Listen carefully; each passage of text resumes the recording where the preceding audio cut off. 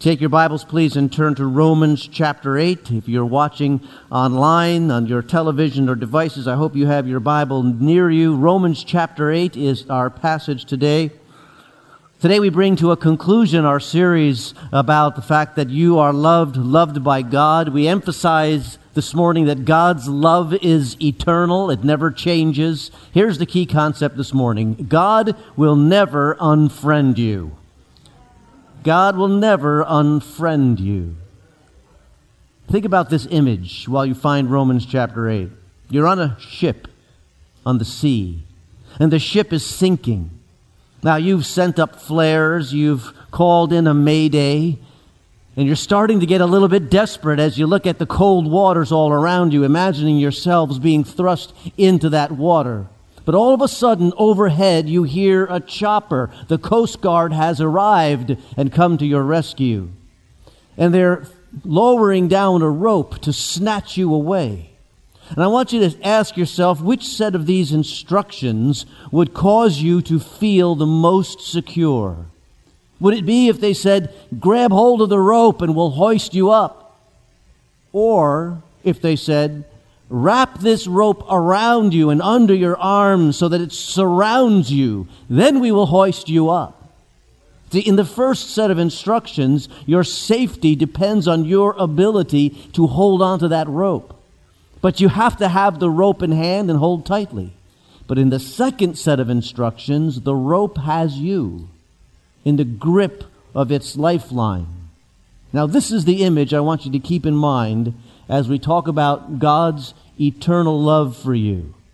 You are secure in His love if you know Christ as personal Savior, not because you have the ability to hold on tight enough, but because God's love holds you. That's the point that Paul is making here in Romans chapter 8. Start our reading in verse 35. Paul asks a question. Who shall separate us from the love of Christ? Shall trouble or hardship or persecution or famine or nakedness or danger or sword? As it is written, for your sake we face death all day long. We are considered as sheep to be slaughtered.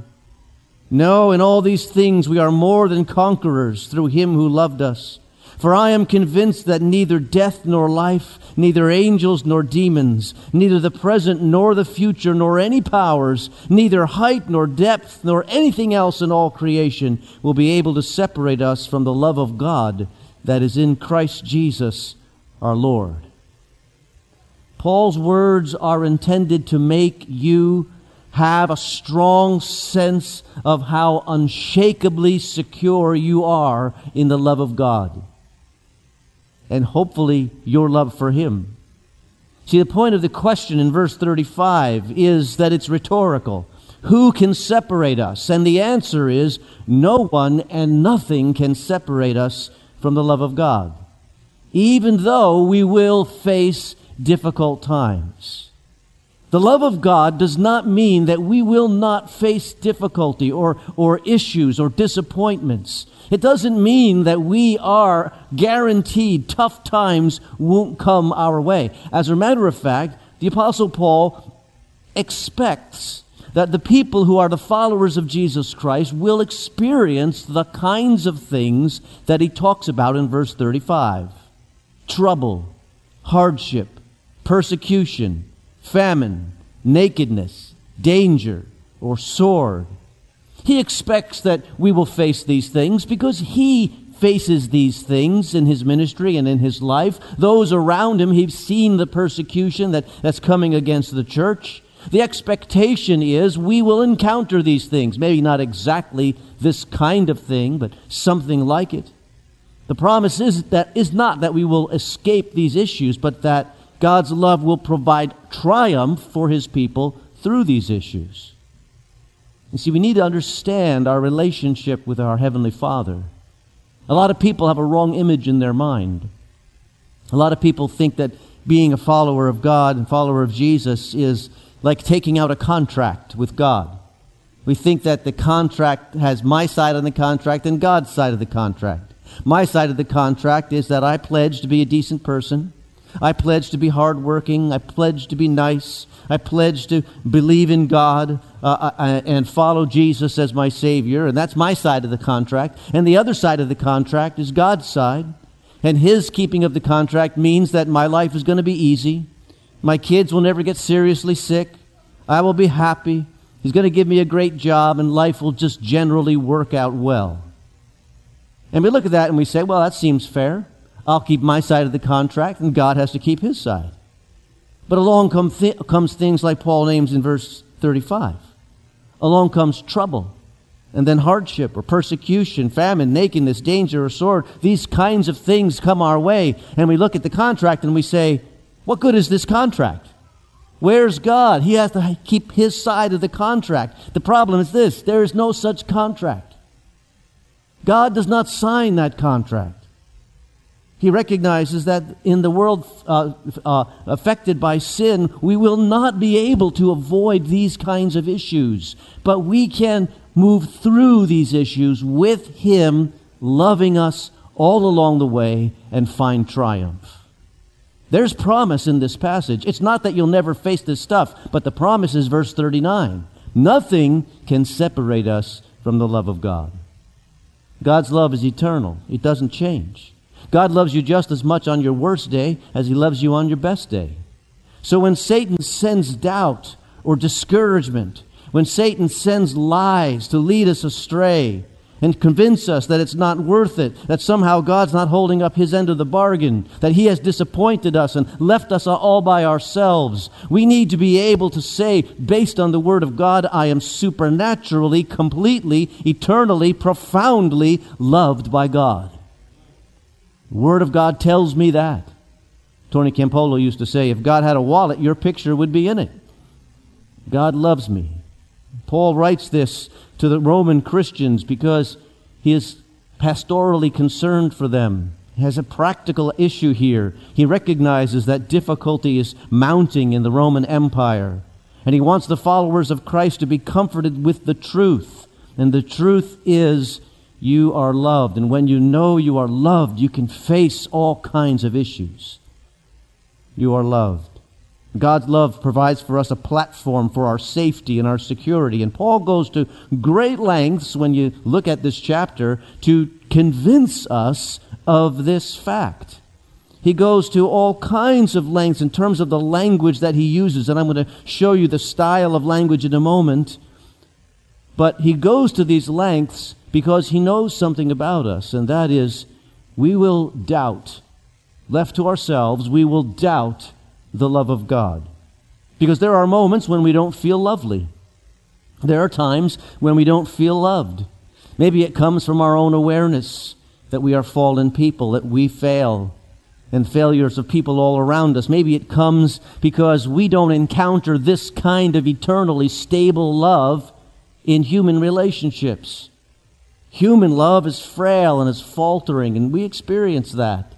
And so sometimes we pull away from this reality of the eternal love of God because of our experience. Now, the name George Matheson probably is not familiar to you, but he lived in the 1800s in Scotland. He was engaged to be married, and he was enrolled in seminary. He was training to be a pastor at that time, but he was noticing something as he was doing his studies and doing his reading. He noticed that his eyesight was getting poor, and he strained to read the documents that he needed to read and so forth. And by the time George Matheson was 26, he was totally blind. His fiancée broke off the engagement. She said, I know I'm not cut out to be married to a blind man, so she left him. And he was emotionally devastated. But he had a close relationship with his Father God.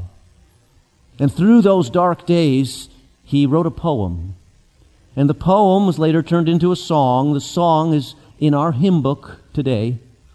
Here's the first line of that poem. O love that will not let me go, I rest my weary soul in thee.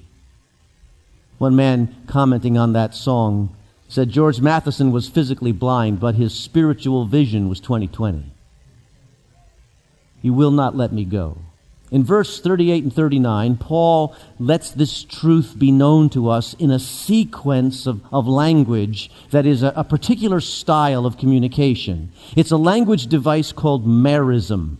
A merism is when you set two opposite poles, two opposite contrasts, and you put them side by side, and you're saying that these and everything in between is covered by what I'm saying here, okay? So, for instance, we see this a lot in Scripture. In Psalm 103:12, we read, "As far as the east is from the west, so far has he removed our transgressions from us." In other words, the psalmist is saying, ultimately far, totally apart from the east or the west, not even close, our sins are removed from us. And merism. And we use it in English too. If you've ever said, "Come young and old," you mean come everybody. If you said, "I searched high and low," you mean I've searched everywhere. This is the form of speech. Now Paul uses that form of speech to describe God's love in verses 38 and 39. But before he gets into the pattern, he almost just kind of shouts something out. And that is, he shouts out, "I am convinced. I am convinced." That's the beginning of verse 39. In other words, I have come to a eureka moment. I am absolutely for sure convinced, and I want to tell you about this. I've come to know this is true. And this is what it is. That's true. The difficulties of life cannot separate you from God's love. Neither death nor life. You see the merism. Neither death nor life. He's described those difficulties back in verse 35, but now he shows us everything in life. Nothing is able to separate us from the love of God. Nothing that life throws our way. When we face times of loss, we face times of sadness, disappointments will come. There are moments when you will be ill or you will experience heartache, but God's love remains. Neither life nor death. And certainly the biggest calamity in life, right, is death. The great divide. But the Christ follower doesn't need to fear death, because when we go through death, following that is even greater love, a greater experience of the love of God. There is a greater and fuller life to come. Nothing can separate us. He goes on to say, supernatural powers cannot separate us from God's love, neither angels nor demons. Not everything we experience in life is of natural origin. We are in a spiritual struggle, a spiritual battle, and the forces of the heavenly realms are around us, and no matter what side those spiritual forces are on, they cannot separate us from the love of God. The good angels don't want to, but the bad angels, the demons, do want to, but they don't have the power. God's love is powerful. He goes on to say, time cannot separate us from God's love, neither the present nor the future. Maybe you have people that you've lost touch with, people that at one time you were close with, folks that at one point you couldn't imagine your life not including these people. You were with them, you enjoyed their company, you kind of bounce things off of them as you face issues in life and decisions and those kinds of things, but times have changed. Maybe you moved, or maybe an incident happened and you drifted apart. And maybe you made a promise before you drifted apart. You said, we'll keep in touch. I'll be in touch with you. But that diminished over time. Pretty soon it was just a Christmas card here and there. And then even that kind of frittered away. Time marches on, and what happens is our attention marches with it. People in the past sometimes get put in the past and stay in the past, but time is powerless against God's love.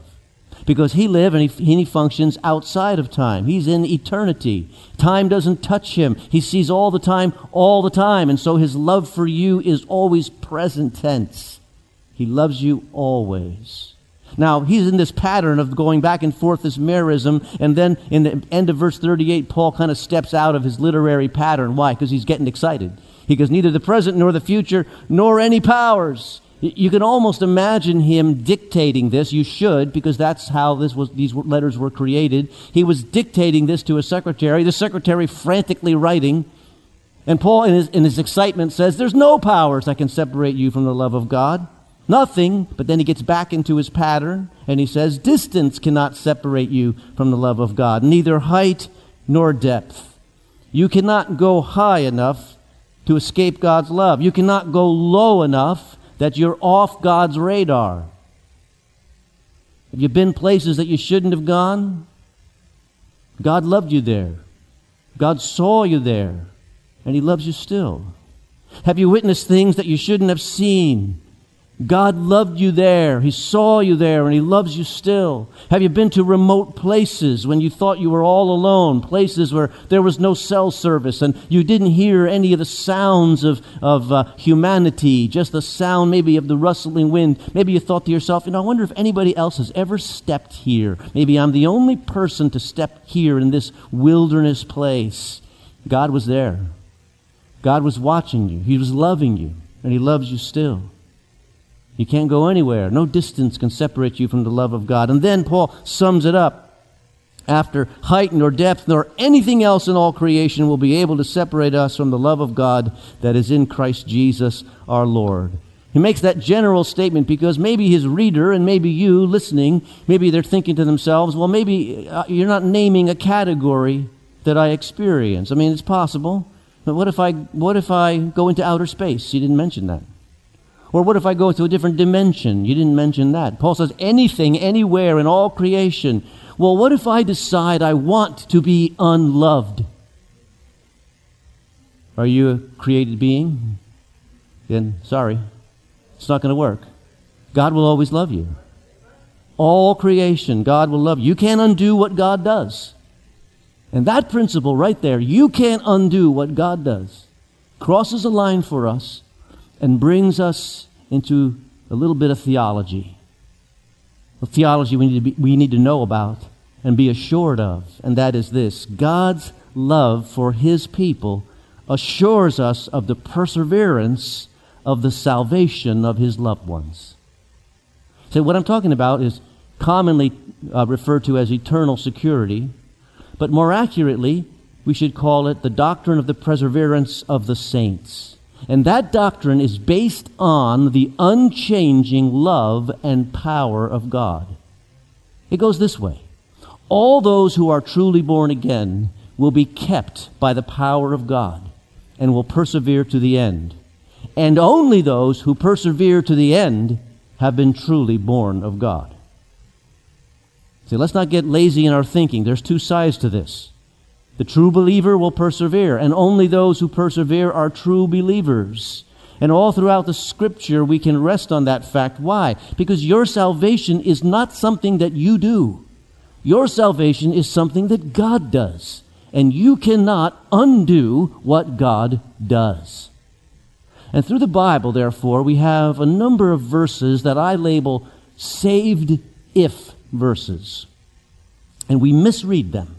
Sometimes we read them and we think to ourselves, these verses are telling us that you better watch out, you better do well, jump high, run fast in spiritual terms, do all this good stuff so that you can prove that you're saved, because if you don't see it, you may not be. You may lose your salvation. That's not what these saved if verses are there to tell us. The saved if verses are there to say, this is what salvation looks like. This is what it is in action. This is what you should see in yourself. For instance, Colossians 1:23. If you continue in your faith, established and firm, not moved by the hope held out from the hope held out in the gospel. 1 Corinthians 15:2. By this gospel you are saved if you hold firmly to the word I preached to you, otherwise you believed in vain. Jesus speaks in Matthew 24, he who stands firm to the end will be saved. This is what it looks like when you are truly a saint who's persevering. You will stand firm. You will hold on to the word. You will not be moved. True belief will endure. That's the point. Why? Because God is in the fight with you, loving you all along the way. Philippians 1:6, he who began a good work in you will perfect it until the day of Christ. And He will do that because He loves you, and that will never change. Standing firm. What does that look like in the life of a believer? Well, it looks like this. It looks like the ability to say yes to this series of questions. Question number 1. Do I right now trust in Jesus as my Savior? Do I look to Him for the forgiveness of my sins? And do I, inside my heart, trust in Him and His work? You see, if all this religious stuff is to impress your wife or to keep your husband off your back or your parents, if all of that's what it is, I beg you to know you're not covered by the promise. It is a step of faith. Secondly, number 2, question, can I see evidence of His work in my life? Have there been things that have changed within me because of my relationship with Christ? Why? Because this relationship is transformational. Now, it doesn't happen all at once. We're not all arrived yet. We're in process, but has there been a process? If only it's all about the outside and nothing on the inside, that's not a sure foundation. Thirdly, am I desirous to grow in this Christian walk? If your heart's desire run only towards the things of the world, it speaks danger to your soul. And fourth, can I look back in the course of my life and see what I'll call faith markers? Can I see times when I called out to God and He showed up? Times of need in my life when God took care of the need. Times when I know He was protecting me along the way. Faith markers. It speaks of a relationship that's there. Now, sometimes we only see those things looking back. We might not even understand them while we're in the midst of them. So I encourage you to be able to look back, to take time and reflect over your life and over what you have experienced and are experiencing the Lord, so that you have the strength that comes with looking and seeing faith markers. God showed up here and He did this here. That's part of what this Rooted study does. It brings us to the Word. It brings us to a time of reflection each day when we kind of write out some things that God is telling us and what God is showing us. And it's an important skill to develop. One of the things that I have done in my life, and I encourage it for you, is I regularly write in a journal, my journal. It started years ago just as a list of prayer requests. I want to make sure I was, covering the prayer needs around me, so I took out one of those composition books you buy at the 99-cent store, and I started listing prayer requests. But over time, it turned into a reflection of what God was doing in my life, the kinds of things that were happening, the passages of Scripture I was reading. And I've been doing that for years. And here's what I have that I hope for you one day. I have the ability to ask myself the question, what was I praying about 10 years ago at this time of the year? And I can look in my journal and find out and see what God has done. I can ask myself, what was I praying about 20 years ago? 30 years ago? 35 years ago? I have those journals. Some of them are getting kind of old and brittle by this time. But I can open up those pages, and I don't do it every day, but I do it regularly, and I can open up those pages. This time of the year, 35 years ago, these were the things that I was praying about, and this is what God did. I was doing that just the other day, just reflecting on that. And that provides me with a faith marker that I can use to say, yes, for sure, I am secure in the love of God. I would wish that for you. And if that is a habit that begins in the Rooted study, let it begin. It's never too late, because it will always be a blessing if you can do that. And so here's a final thought, a summary thought, not only for this message, but for this entire series. The fact of your security in God's love should prompt you to love others. That's the point. John 13, Jesus is speaking, and He says this, "A new command I give you, love one another. As I have loved you, you must love one another. By this all men will know that you are my disciples, if you love one another." Christ's love for us is first. Our love for Him is the echo of that love. But that echo goes upward and horizontal. We're meant to love others around us. His love is intended to flow through us. But it will only happen when we're absolutely secure that it is real. And it is. So, tomorrow morning, when you wake up, I hope you first breathe this truth to yourself: God loves me. Later in the day, as you face the pressures of life, work, whatever it is, you'll need to come back to that truth: God loves me. When you pause for lunch and you bow to say your blessing over your lunch, include in the blessing, "Thank you, God, for your love." Later at supper, do the same thing. "You bless me because you love me." And at the end of the day, as you close your eyes, recall in your pillow, God loves you. with everlasting love. Why? It'll give you the courage you need to love others. And His love will never fail and never falter. His love is eternal. Let's pray together. Jesus, we thank You for Your love. And there's no greater example of that love than what You did for us on the cross. So in a moment, as we share communion together, we pray that we would recognize it all as a ministry of love, concern, mercy, and grace. Lord, help us to live in the light of that enormous love. In Your name we pray. Amen.